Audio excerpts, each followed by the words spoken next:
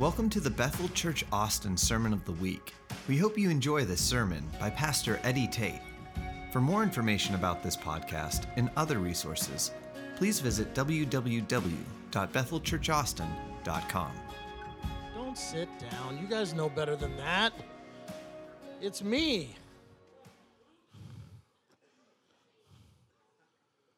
Everybody should be standing. Everybody should be standing. I don't do this sit-down thing in the beginning. You guys know the drill. Get in position. If you haven't been here before, you'll get to know me. This is my thing. We've experienced the glory of God in this place, right? Has His presence been here? Can it come in greater measure? So I want you to do that right now. I'd invite it. Just say, Holy Spirit, come. Now, don't say it because I told you. Say it from your innermost hunger and desire to call Him to a place that you experience the greater glory of His presence right now. Holy Spirit, come.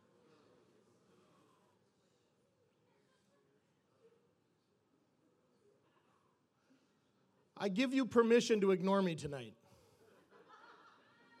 I give you permission to have an encounter with God that supersedes what I'm talking about. See, I'm only going to talk about something that should be giving you some invitation to gain more of His presence in your life. But if He's encountering you, don't discount that just to hear something. So I give you permission to ignore me. How often do you hear a preacher say that? I give you permission to be messy.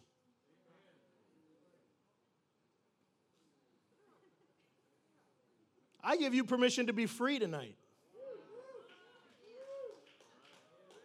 Some of you come to church bound up. You have permission to be free tonight. Some of you, that's all you needed to hear tonight. That's a good word for you. Just in fact, I want you to say this. Say, I have permission to be free tonight. See, I can speak it over you, but when you speak it over yourself, you invite that freedom to actually become real. Come on. All right, have a seat, sit down, levitate, fly, float, whatever you need to do. Lay down, I don't care. Let it be a good night. All right, so those of you that know me, I'm going to just preface this with, how many times have I come up and said, I had a message planned, and then God changed it? I feel like that's my thing. I don't know if it's that what I planned, God's like, yeah, you missed, so I'll help you. But I feel like I have roots, I have a tree trunk, and we'll see what branches grow tonight. So I have the basis of something, but we're going to find out what happens tonight. Going to bring a few scriptures. I'm not going to tell you where to go because I don't want to hear a bunch of iPhones being clicked because most of you didn't bring a Bible. Did I say that out loud? How many of you have a Bible? Hey, look at that. We are in the Bible Belt, so that actually fits better. How many of you bought a Bible even if it's electronic? How many of you do not have a Bible? Okay. Don't go to church without a Bible. It's like going on a date without a date. Doesn't make sense. Have your sword on your belt at all times. All right, let's start off in 1 Peter. How many of you know who you are? How many of you know your identity? How many of you are orphans? Okay, good. I just want to see if people are going to just say amen to whatever I said. 1 Peter 2:9. And I'm going to say this one out of the Passion Translation. I love this verse. It talks about our identity as royalty, but I love the way the Passion Translation says it. How many of you like the Passion Translation? It makes me all feel good and fuzzy, and I like it. But you are God's chosen treasure, priests who are kings, a spiritual nation set apart as God's devoted ones. He called you out of darkness to experience His marvelous light, and now He claims you as His very own. He did this so that you would broadcast His glorious wonders throughout the world. Come on. What I want to focus on tonight a lot of is you are God's chosen. You are chosen by God.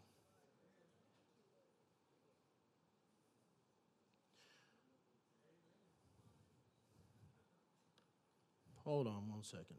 That's what he starts doing.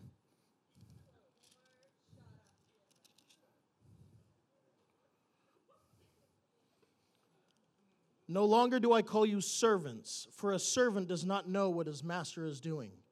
But I have called you friends, for all things that I have heard from my Father I have made known to you. How many of you know that you're no longer servants?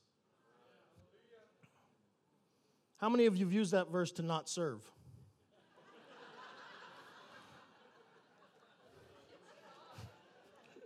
I'm a son. I don't need to do the dishes. See, the difference between, and what he's talking about, the difference between a servant and a son, or a servant and a friend, is that a servant does it out of obligation and duty. A friend or a son or daughter does it out of relationship. See, the rules of religion become the pleasure of relationship. So I serve at a greater measure now that I know my identity as royalty. I serve in greater authority. I serve because I'm honored to actually serve my Father and my King. It's not because I have to. It's because I get to. Royalty will lead like a servant, and it'll serve with a royal mindset. Royalty will lead like a servant, but it'll serve with a royal mindset. See, it'll lead in the lowest of places, but it'll serve with the highest of calling. Serving is where you actually learn to live out your royal identity.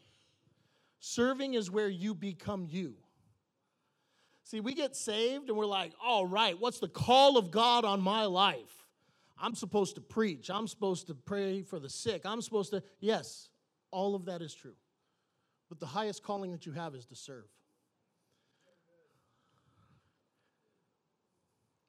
Matthew 20, it says, yet it shall be so not be so among you, but whoever desires to become great among you, let him be your servant. And whoever desires to be first among you, let him be your slave. Just as the Son of Man did not come to be served, but to serve and give his life ransom for many. Who's the greatest example we have in all aspects of our life? 3 people knew the answer. Let's try that again. The answer is Jesus. Who's the greatest example of every aspect of our life? Jesus. And he did not come to be served. He came to serve. He gave us commandments to do everything, but he was the example of what was the highest calling.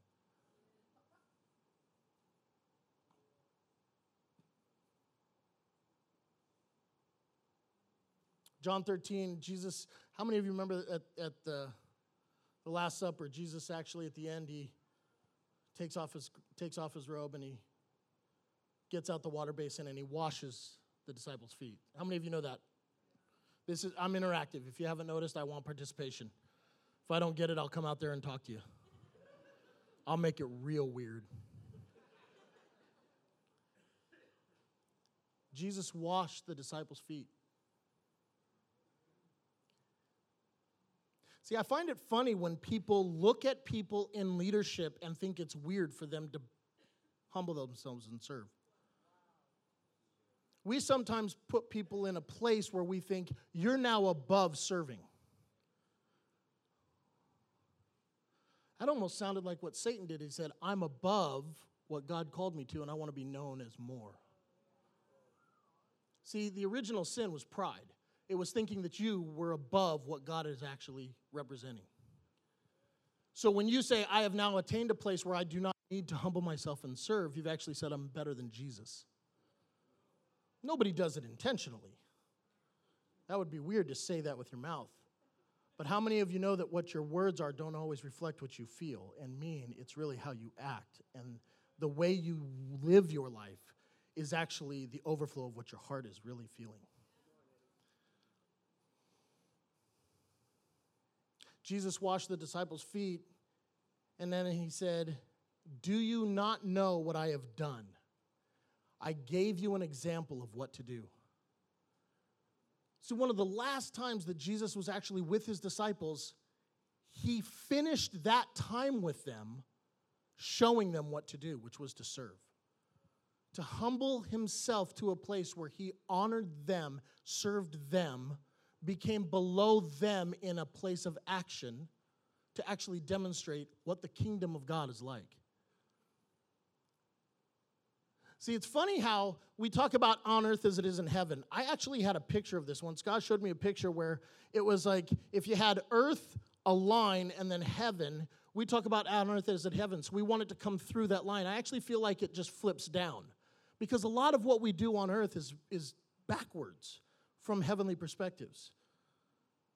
See, in the kingdom, royalty means you become the lowest.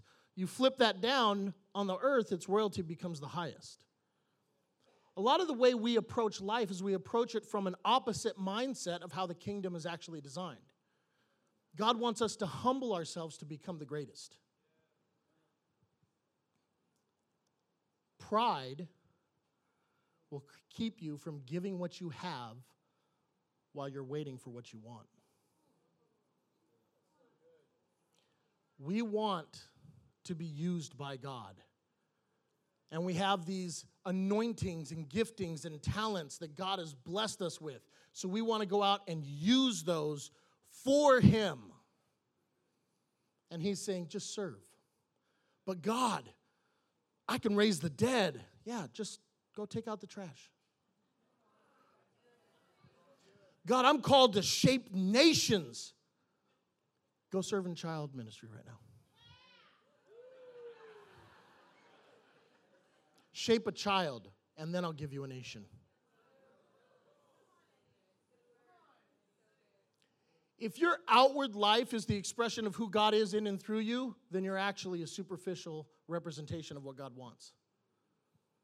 Your greatest ministry should be when people see you serving and say, that is the kingdom of God.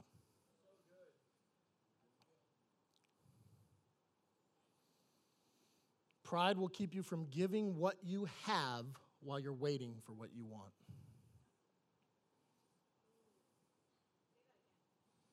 Pride will keep you from giving what you have while you're waiting for what you want. How many of you have read the Bible? Yeah, I'm looking. How many of you are not going to raise your hands even if I offer money? It's funny how people raise their hands for that. It's like the opposite of what I asked. How many of you remember the story in Matthew about the wedding feast? How the king's son is going to get married, so he sends out his servants to invite them. He calls them to the wedding. He invites them to the wedding. And at first, everybody's like, well, I've got this going on. I've got that going on. I'm too busy. I have to tend to this. I have to do this. Some of them sounded to themselves probably very legitimate reasons. But you have to realize that tomorrow's regrets are actually today's excuses. See, when you make an excuse, when God calls you and you make an excuse of why you can't, it may feel okay today. But tomorrow, you're going to look back and go, I missed out on something, didn't I? In that story, he sends out his servants, and the servants come back and say, nobody's coming, they're too busy. He sends them out again, nobody. Sends them out again, and then the people come. And the king comes out into the wedding, and it's full. But I love the way that ends. That story ends. Many are called, but few are chosen. How many of you have been called by God? Okay, wait, we're going to do this again. How many of you have been called by God? And keep your hands up if you've been called by God. And what you're doing right now is how you actually answer and become chosen. You raise your hand. You say yes. How many of you guys have ever played, like when you were kids, you played a game where there's two teams, and you've got the captain. The captain's like, who wants to be on my team? And everybody raises their hand, and they go, I choose you. I choose you. You get chosen by raising your hand and saying, pick me.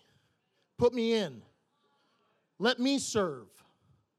Let me do the thing that doesn't appear glorious in nature, but actually fulfills who I am in you.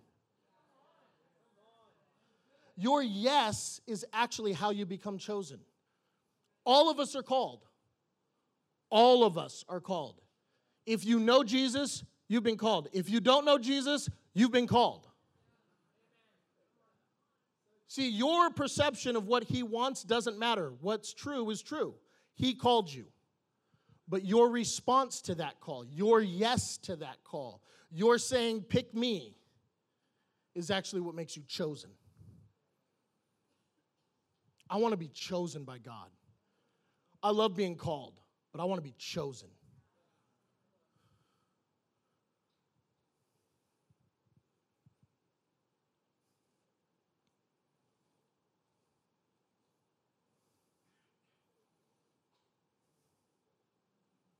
I want my life to be full of yes,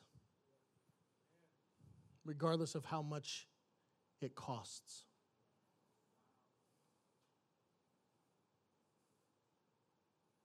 I think it's funny. God wants everything.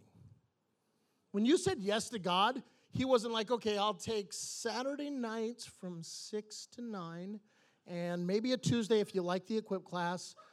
Couple times a month, I'd like you to talk about me somewhere at work or on the streets. Yeah, that should be good. When you said yes to God, God said, good, I want all of it.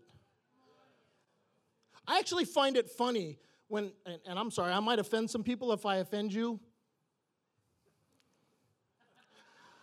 I'm not going to apologize for talking truth, so. I love the conversation of tithing with people. Can I give 10%?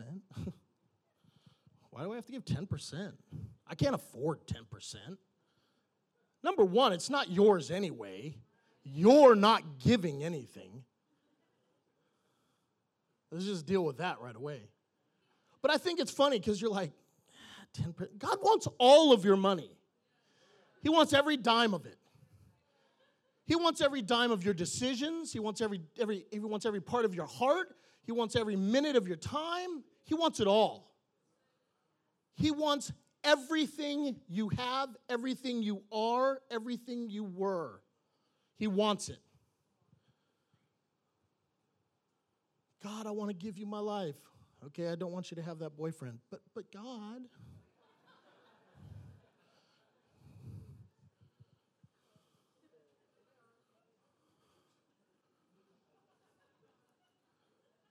That best friend you've had for 20 years, they're going to distract you from who I am. I want you to get rid of that best friend.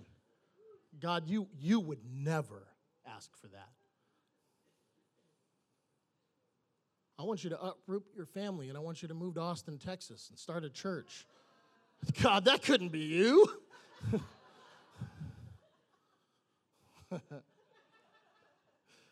Trust me, that thought went through my mind. How many of you have ever heard God's voice and you're like, get behind me, Satan? He's like, no, that was me. Or how many of you have kids? So if you have kids, you know what selective hearing is. You talk to your kids and they somehow don't hear anything, like they've gone deaf. Or they respond to you and they do nothing about it. I know God's looking at us all the time going, they're doing it again. Talking to the angels up in heaven, he's like, they heard me. They're just trying to ignore it. They said yes and didn't think I'd call them on it. They thought yes meant maybe. If it fits. If I'm willing. I give you my yes as long as it makes sense to me. How can we have peace beyond all understanding if we're requiring to understand what he's asking?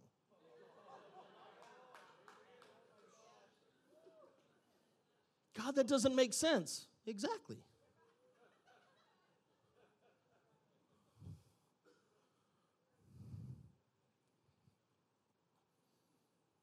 See, no one ever looks back on their life. No one ever looks back and says, man, I wish I hadn't given God my younger years. I wish I hadn't dedicated myself to him. Oh, man, I just regret not partying more. So many movies I decided not to see because I knew they were wrong. I really wish I'd have watched those now. No one does that.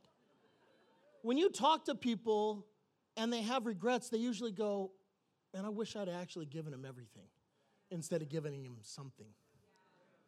I wish I'd actually meant the full yes I said I said. Said I said? Said I said. Couple parables, just to throw it out there, just so we can, make it legal. Matthew 13. Again, the kingdom of heaven is like a treasure hidden in a field, which a man found and hid. And for joy over it, he goes and sells all that he has and buys that field. All that he had. How many of you would be willing to sell everything you have for a promise from God? Yeah. Be careful about raising your hand when I ask certain questions. God's watching. You may hear this audible voice that's like, do it. You're like, behind me, Satan. In Matthew 13 again, parable of the pearl and great price. Again, the kingdom of heaven is like a merchant seeking for beautiful pearls, who then he found one, a pearl of great price, went and sold all that he had and bought it.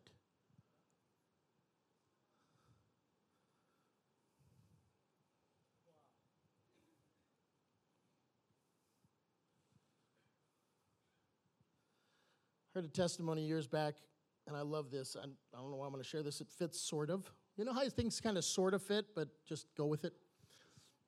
Young man, preacher, he came to a church that I was at years before I was at Bethel, and he was talking about, this guy walked in signs, wonders. He was, I think, 29 years old. He'd seen dozens of people raised from the dead. He'd seen the weird and wonderful things. We talk about miracles, signs, and wonders. The truth is, a lot of times we focus on the miracles. Like somebody gets healed. Wow, he saw signs and wonders. Like, hey, mountain, go over there, and it moved. He didn't see a mountain move. But he saw trees fall down to create paths. He walked on water.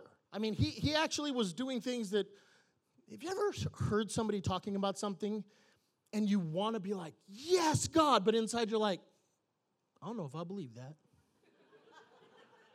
Didn't happen to me. I'm more spiritual than he is.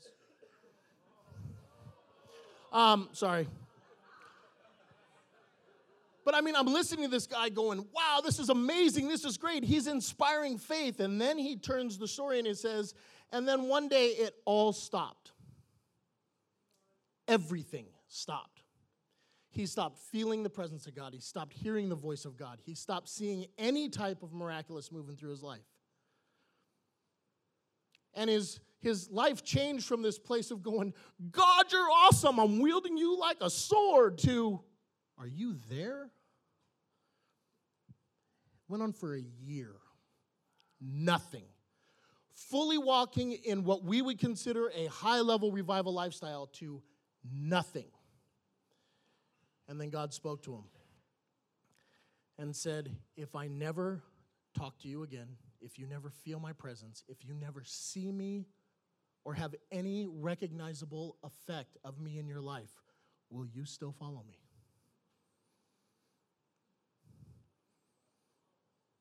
This is going to sound crazy. I loved what this man said. Because what's the right answer? And he said, God, I don't think I can do that. Some of us want to be right when we talk to God, and you need to be real when you talk to God. See, some of you are afraid to tell God, I'm angry. I'm angry at you right now because you don't want to offend him, and he's right, so I don't want to argue with him. He's right. No, be real. The only way you'll ever get somewhere is being fully real. You cannot be fully loved unless you're fully known. You have to express who you are in every area so that you can be received in fullness. And he said, God, I don't think I can do that. God, I don't think I can do that. Nothing for another 6 months. And he wrestled with his faith more than he ever knew was possible. And he would just remember, God, I remember when you did this. I remember, you even spoke to me and said, if I don't anymore, will you? But he actually got to a place where he didn't know if he actually believed what he believed. And when he'd finally settled it in his heart, that God, I will follow you regardless of anything I ever experience again. God came back in greater measure. And he's walking in crazy authority now. But when I heard that story, I mean, put yourself in that position. If nothing ever happened in your life that proved that God was real, would you still believe in him? Would you still follow him?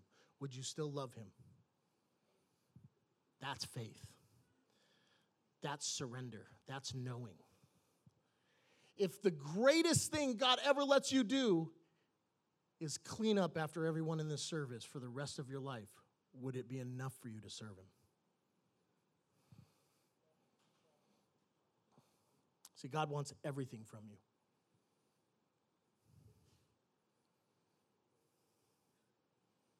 See, when God asks more of you, it's because he sees more in you.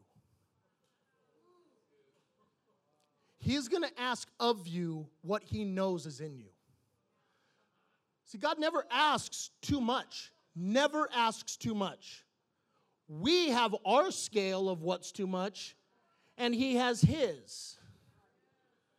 We see from a circumstantial, this is my life today mindset. He sees from eternity going, you have no idea what's there. He'll only ask of you what he sees in you.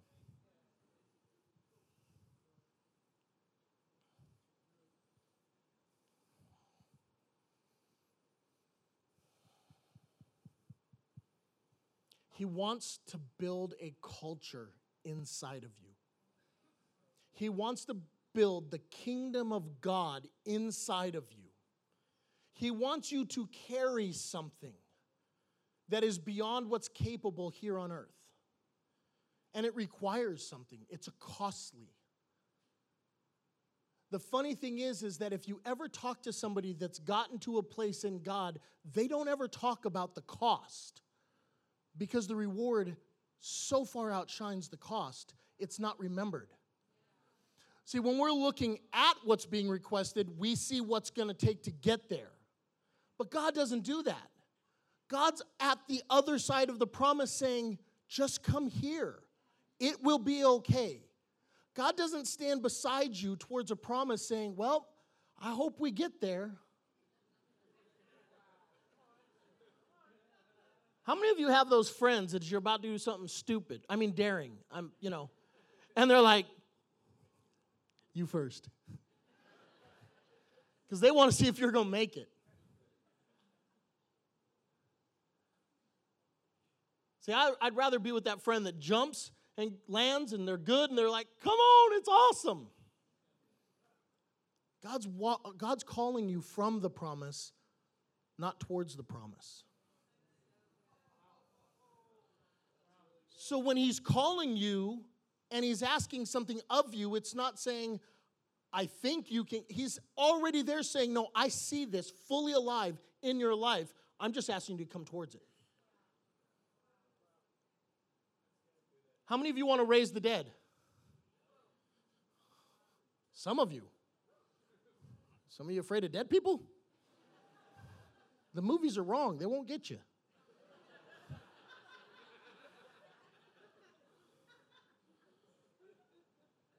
Now, I say that jokingly, but I remember the very first prophetic word I ever received after being saved was, you're going to change nations, you're going to do this, you're going to plant churches, you're going to raise the dead, you're going to see miracles, signs and wonders. And I'm sitting there going, this is awesome. I'm going to hide as soon as this man shuts up. Because that was scary. How many of you, I mean, really, be honest, how many of you were kind of a little a little terrified of what God's asking you to be. And that's because you're recognizing who you are, not who he said you are. You're recognizing who you see in the mirror, not who he sees through the throne. See, from the throne, he only sees perfection in the way he designed it. What we see is the problems, the circumstances, and the reflection in the mirror, which is just a portion of what we know now. We're not even recognizing what he can see from all eternity.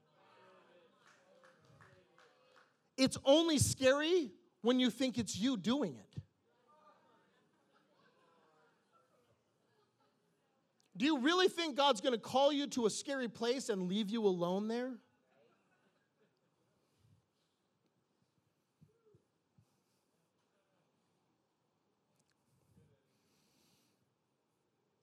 Before you were saved, you were an old wineskin.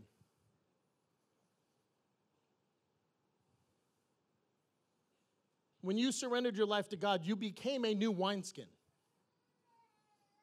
You became brand new. Something that was supposed to hold something brand new.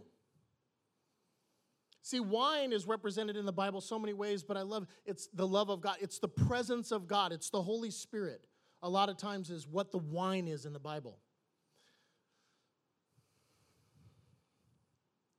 New wineskins require wine. Otherwise, they're just a bag.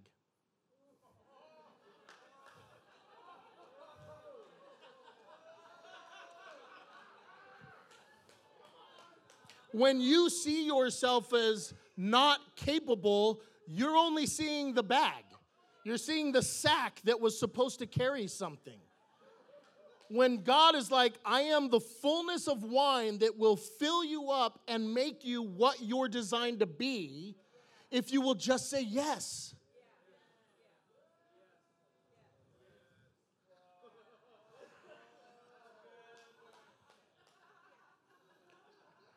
Oh, man. I think somebody's getting doused in wine right now. How many of you want to be just filled with the new wine?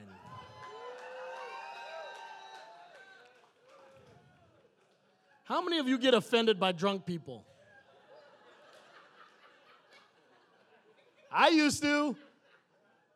I used to think it was wrong for people to do that. That's not God. Then I read my Bible. See, we sometimes look at the word as the word in itself will speak 100% truth. No, the author is going to speak to you through the word. You know, when they say we are not drunk as you suppose, a lot of us are like, yeah, they're not drunk. How many of you have ever known a drunk person to look pretty civil? Maybe a couple, but most of them look foolish. They're staggering, they're slobbering, they're doing crazy things that they wouldn't normally do. How many of you know that when you are fully submersed in the wine of God, the presence of God, you will do things that you wouldn't normally do without him?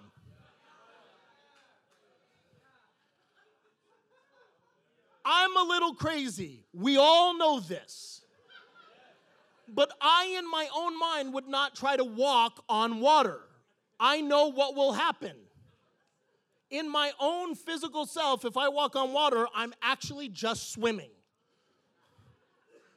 But I will tell you how many times I have tried, I still haven't done it yet. I have actually looked at water and gone, I'm feeling tipsy. Because I got Holy Spirit in me, so hey, here we go. I still ended up swimming. It hasn't happened yet. But I normally would not try that. How many of you have read your Bible? Man, less people are reading their Bible every time I ask. Did some of you just go back and not read it now? How many of you have read where they do crazy things like, praying for somebody to be raised from the dead? How many of you think that's awesome? How many of you would like to do it the way Elijah did it? He laid on the dead boy's body, palm to palm, lips to lips. How many of you are ready to do that? Trust me, you would need to have a lot of wine in you to make that call. I mean, how many of you are going to walk up dead body and be like, oh, I know how I can make that live? See, we have names for that, and they get arrested. Wow, we went way. Come back, Holy Spirit. Come back. But see, we read the Bible in comfort and context. See, when we read that story, we know that he did it and the kid got up. Awesome story. I just have this thought that Elijah, in the middle of this story, was like, I'm going to do what? That's nasty. I know that kid hadn't brushed his teeth. He's dead.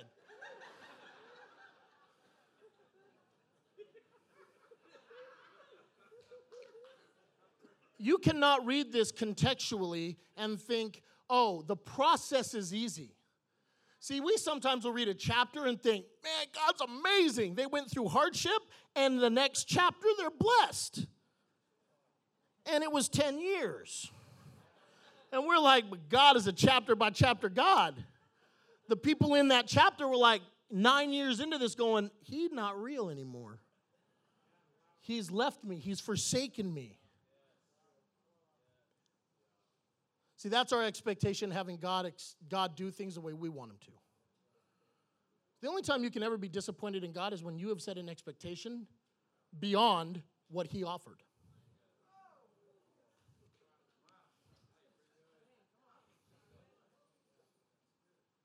I'm giving you my full yes, God. I want it all. Can we do this chapter over chapter so it doesn't hurt? So it doesn't take too long? You want me to be a janitor for how many years before you actually release me to pray for someone?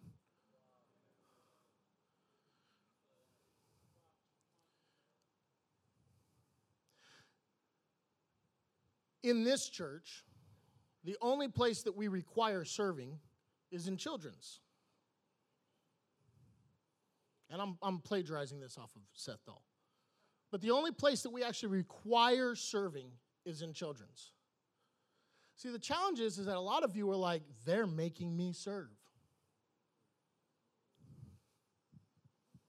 See, the reality is like, God is up there going, no, I chose you to serve because I want to put a culture inside of you that develops you to be a kingdom on the earth so that I can work in and through your life and everyone around you gets impacted. But your response to having the kingdom be birthed and cultivated inside of you is, they made me do it. Some of you are way too busy to show up on Saturdays 2 hours ahead of service because it's inconvenient. I am not trying to condemn. I don't want anyone feeling guilty. This is not just here. This is who we are as a society in so many ways. The convenience of my life has to line up with the willingness of my actions. When God's saying, I want everything from you. I want extra hours. I want extra time. I want your money. I want your relationships. I want you to give up certain things because I want to fill that with other things. Now then, don't make that religious. God tells you, I want you to stop watching TV because I want more time with you. And then this person's like, TV's a sin? No, it's not. Nothing wrong with TV. He was supposed to let it go.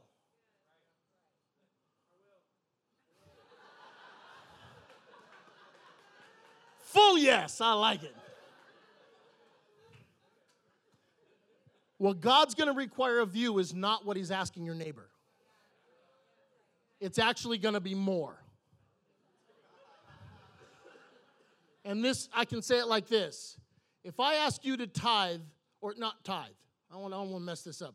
If I ask you to give an offering, to sow in right now with the most extravagant gift you've ever had, and you get to use your neighbor's money, how much of you would go crazy?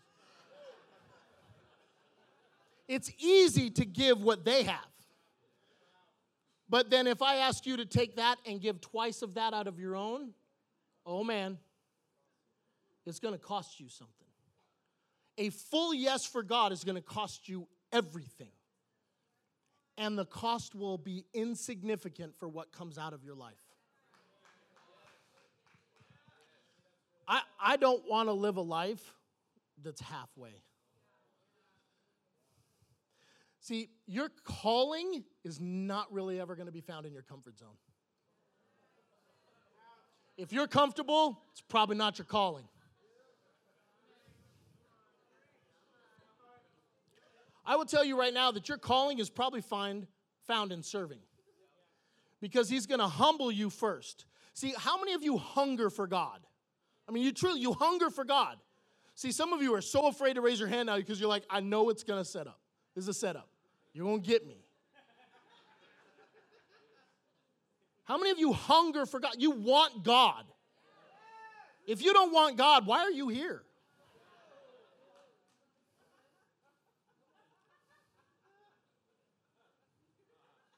I'll let you know, I'm going to say this, it's streamed, so it's going to be even funnier. I got hammered by someone that was visiting our church when I told them, if you're not here, fully sold out, wanting more of God, you shouldn't even be here.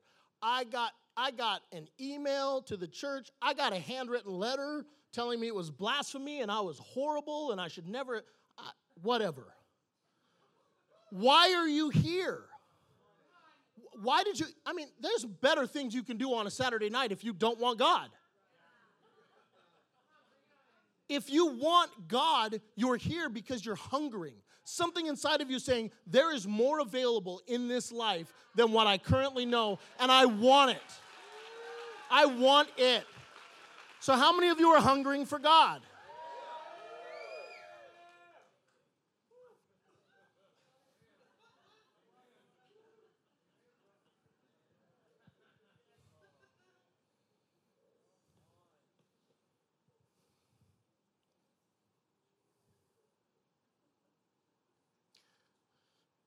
Where you're sitting right now is one of the most dangerous spots you can be in church.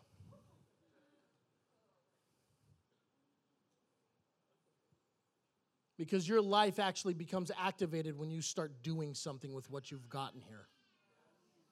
When God's come into your life, if it's not coming out of you, it dies. You want to be a river, not a pool. You do not want stagnant water inside of you. You want to be flowing with the presence of God and letting everything come in you go out of you.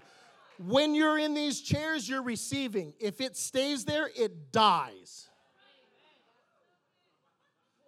If you don't know where to go and what to do, volunteer for something. If you don't know what God's next thing is for you, do what he just told you to do until he says something else. And spend time in his presence. God's calling us to action.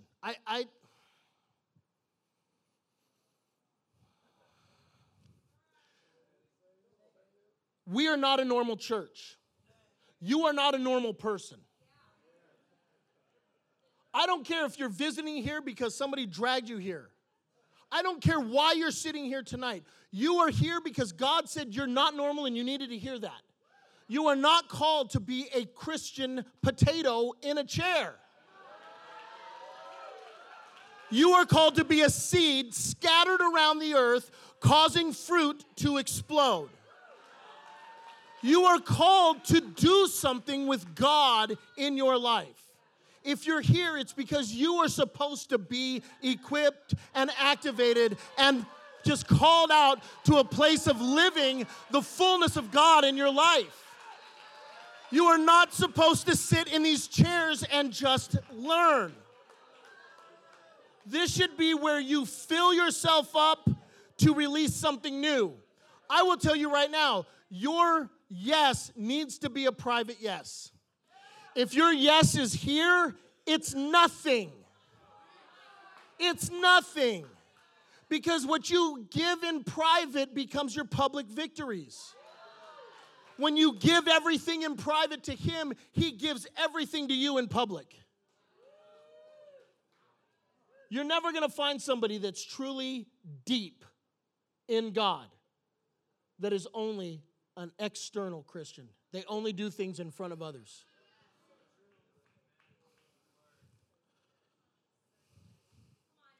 You have to grab a hold of this. You have to get a hold of this. I am not supposed to leave tonight normal. Some of you may not even be saved. Some of you are probably more deep in your relationship with God than I've known as possible. And all of us have the capacity of more. All of us. If your life doesn't require the people around you to ask the question, why are you different? You're probably not living a secret lifestyle with Him the way you need to be.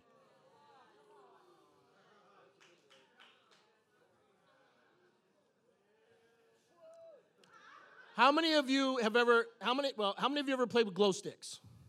Or not glow sticks. How many of you have had glow in the dark things? What do you have to do with the glow in the dark things? You have to put it up to the light. And then what do? You quickly run into someplace dark to see it. Things are flipped in the kingdom.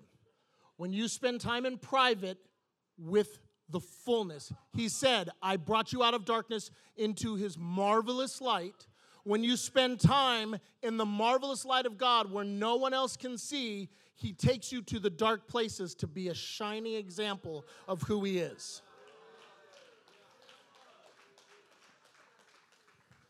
We need to get crazy tonight. This is ridiculous. I don't like normal church. I love the church. I don't like church. I don't like services. Normal services irritate me.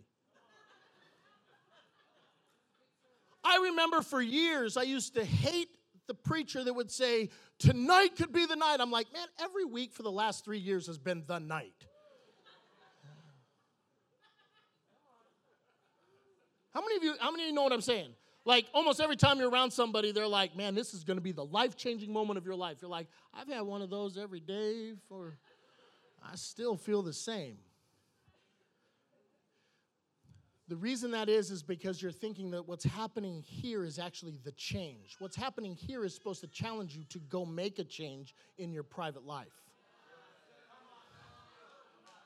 This setting has breakthrough because the sovereignty of God is beautiful. And corporate expressions and us corporately coming to God and saying, God, we love you, we trust you, we want you, we need you, come. He does. He honors that.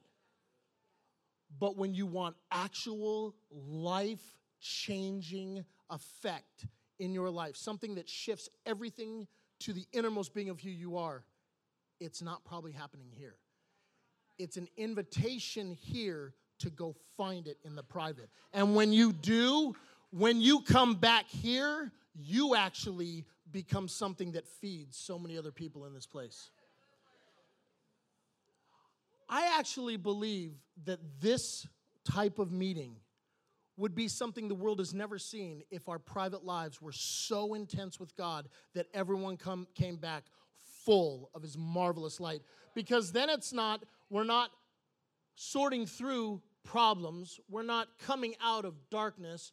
We're not working on broken people. We are fully alive and healthy in who He is. And if a whole room of fully alive, healthy people come together, oh man, what's about to happen?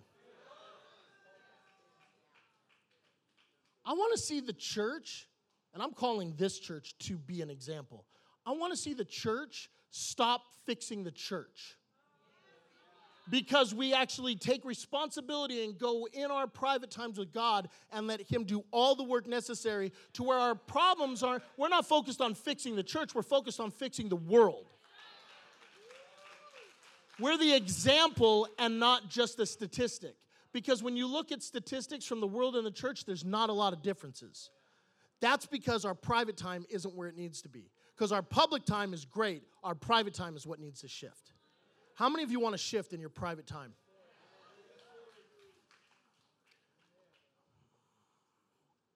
This is what I feel like we need to do tonight.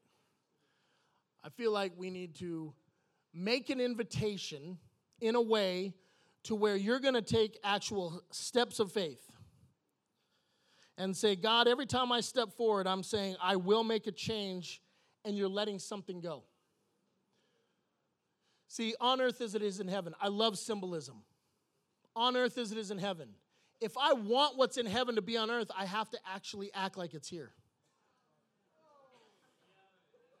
I have to believe it's here. How many of you want to take a step into something that invites you into a deeper personal relationship with God? Okay, so the rest of you, you can go home, have a great night, stop off at Torchy's or something, enjoy some queso, whatever you want to do.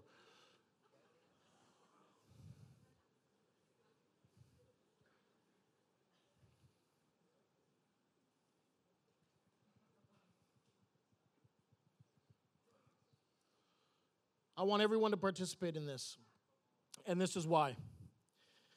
I have been in a place many times where my inner man was screaming out, yes, but everything else in my life was screaming out, I can't do that right now. I can't, I won't, I shouldn't, it's too hard. See, those are all real voices that come. See, what the enemy can't destroy, he's going to distract. So, if he can't destroy your walk with God, he's going to distract you to think it shouldn't be where you're being called to be. And I want you to step past the distraction. I want you to step past that. I want you to actually sacrifice who you are in this moment to say, God, I'm going to step into something. I'm going to take steps of faith. And every step I take, I'm letting something go and receiving something. And what I'm doing is I'm actually answering an invitation so that when I leave here, my time out there changes. My time at home changes. How many of you struggle with time? Some struggle more than others. I like that. Be real. You guys all know we all have the same amount of time. See, we sometimes use the word obligation as an excuse, and we call it, or we use obligation as an excuse when it's actually just a priority. So where's your priority? Is your priority getting changed in the presence of God in your private time? If it is, you'll find time. We all have the same amount. There's no way that some people have more than others. Well, I think we're all going to come into a revelation of time to where we realize that God said we have all authority. Just put a bookmark on that one. We have all authority. How come we're not exercising that when it comes to time? Put that one on a shelf for later. We have the ability to prioritize our lives. If you don't know how, talk to someone. The worst thing you can do is hear something that inspires and triggers something in you, not know how to do it, and then walk away not doing anything. Talk to somebody. We have pastors. We have worship. Find somebody that you know is strong in their faith and you know their private time strong. Like, how do I do this? I don't know how to take the first step of changing my private time. See, it's great to hear these theoretical ideas, but the practicality is sometimes really hard to walk out. If you don't know how, ask somebody. Start small. Start with the simplest things. Sometimes you'll get advice and you're like, that's just dumb. Try it. If it's dumb, it'll surface really quick as dumb. But it may be that little step needed to actually bring revelation to you that's like, oh, well, that little thing may or may not, but I know that actually gives me opportunity to think this way and figure this out. So this is what I want to do. I want to do a fire tunnel tonight. Now, here's the challenge with fire tunnels. Everybody loves them because they're crazy, juicy, fun. Get sloshy, get drunk, get silly, get crazy. But you have to walk through this thing with the intention that every step you take is actually letting something go and you're stepping towards an invitation for private time with God. Now, I want to honor some people. A lot of you have children in here. And when we do fire tunnels, sometimes they go a while. And I believe that people sometimes miss out because their kids are done, whatever's going on, and they just can't do it. So if you have children, what I want you to do is I want you to get up right now, go get your children, and bring them back and bring them through the fire tunnel. Because we are not just blessing the parents, we are blessing the families. I want your children, they didn't hear any of this, God doesn't care. He'll deal with the content, let them receive the impartation and the invitation for more. Because what's going to happen is some of you parents are going to be like, my kids are going crazy because they're having encounters with God all the time now.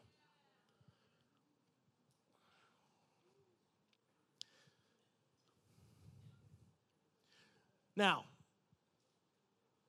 this is not meant to call anyone out in a condemning way.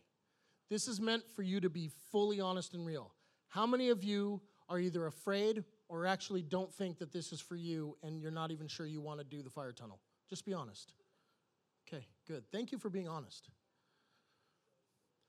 What I would ask of you is to just respond, because I feel like God is actually making an offer, and regardless on if it makes sense to you, if it feels right, or if it's something you even believe in, I believe that God is going to meet you in this time and actually show you something and expose something to you that's going to create a deeper hunger for time with Him. So even if it's something you're struggling with, you're not sure you believe in or even want to do, I'm just asking that you would actually participate in this, because I believe that what God wants to do is greater than our response. Now, God's calling all of you to walk through this thing. Your yes determines on if it's going to change anything. Because as you're walking through, I believe some of you are actually going to have promptings. Things are going to flash through your mind, and you're going to know, uh-oh, you want that? It's going to be hard for some of you. It's got to cost something. But I believe in you. See, I realized a long time ago the greatest gift that God ever gave me was to see as a father. So when I see people, I don't see them for their limitations. I see them for their potential. I see them for their promise. I see them for who they're designed to be, not who they are currently. So I believe in you. I believe that if you take these steps, that you're actually going to find a lifelong change tonight. And I believe that even though we hear that over and over and over, this is something different, because you're not receiving it here. You're actually being invited, and you're going to receive it at home. You're going to receive it in those private times. But I believe even in the next few weeks, we're going to see a shift, not only in this church. I truly believe when we were called to move here, I truly had this thing on my heart. I believe that Austin is going to be the first city that is not known as having fatherlessness in it. I believe that we are going to be a city that demonstrates the fathering love of God through men. That the men in this city are going to be so stable in who they are as fathers that the nation is going to say something is happening in that city. Because one of the greatest falls of our time is fathers not being fathers. And the world will take notice when that happens. So I'm making a call to the men in this house right now. I'm saying if you will submit to the call that you receive through this, and you make the yes to what He's asking of you, you personally are going to see such prominent change in your life that you will not be able to contain telling people about it. But I believe that this city is going to take notice of something going on with the people in this house right now. Thanks for listening to the Sermon of the Week. For more information about this podcast and other resources, please visit www.bethelchurchaustin.com.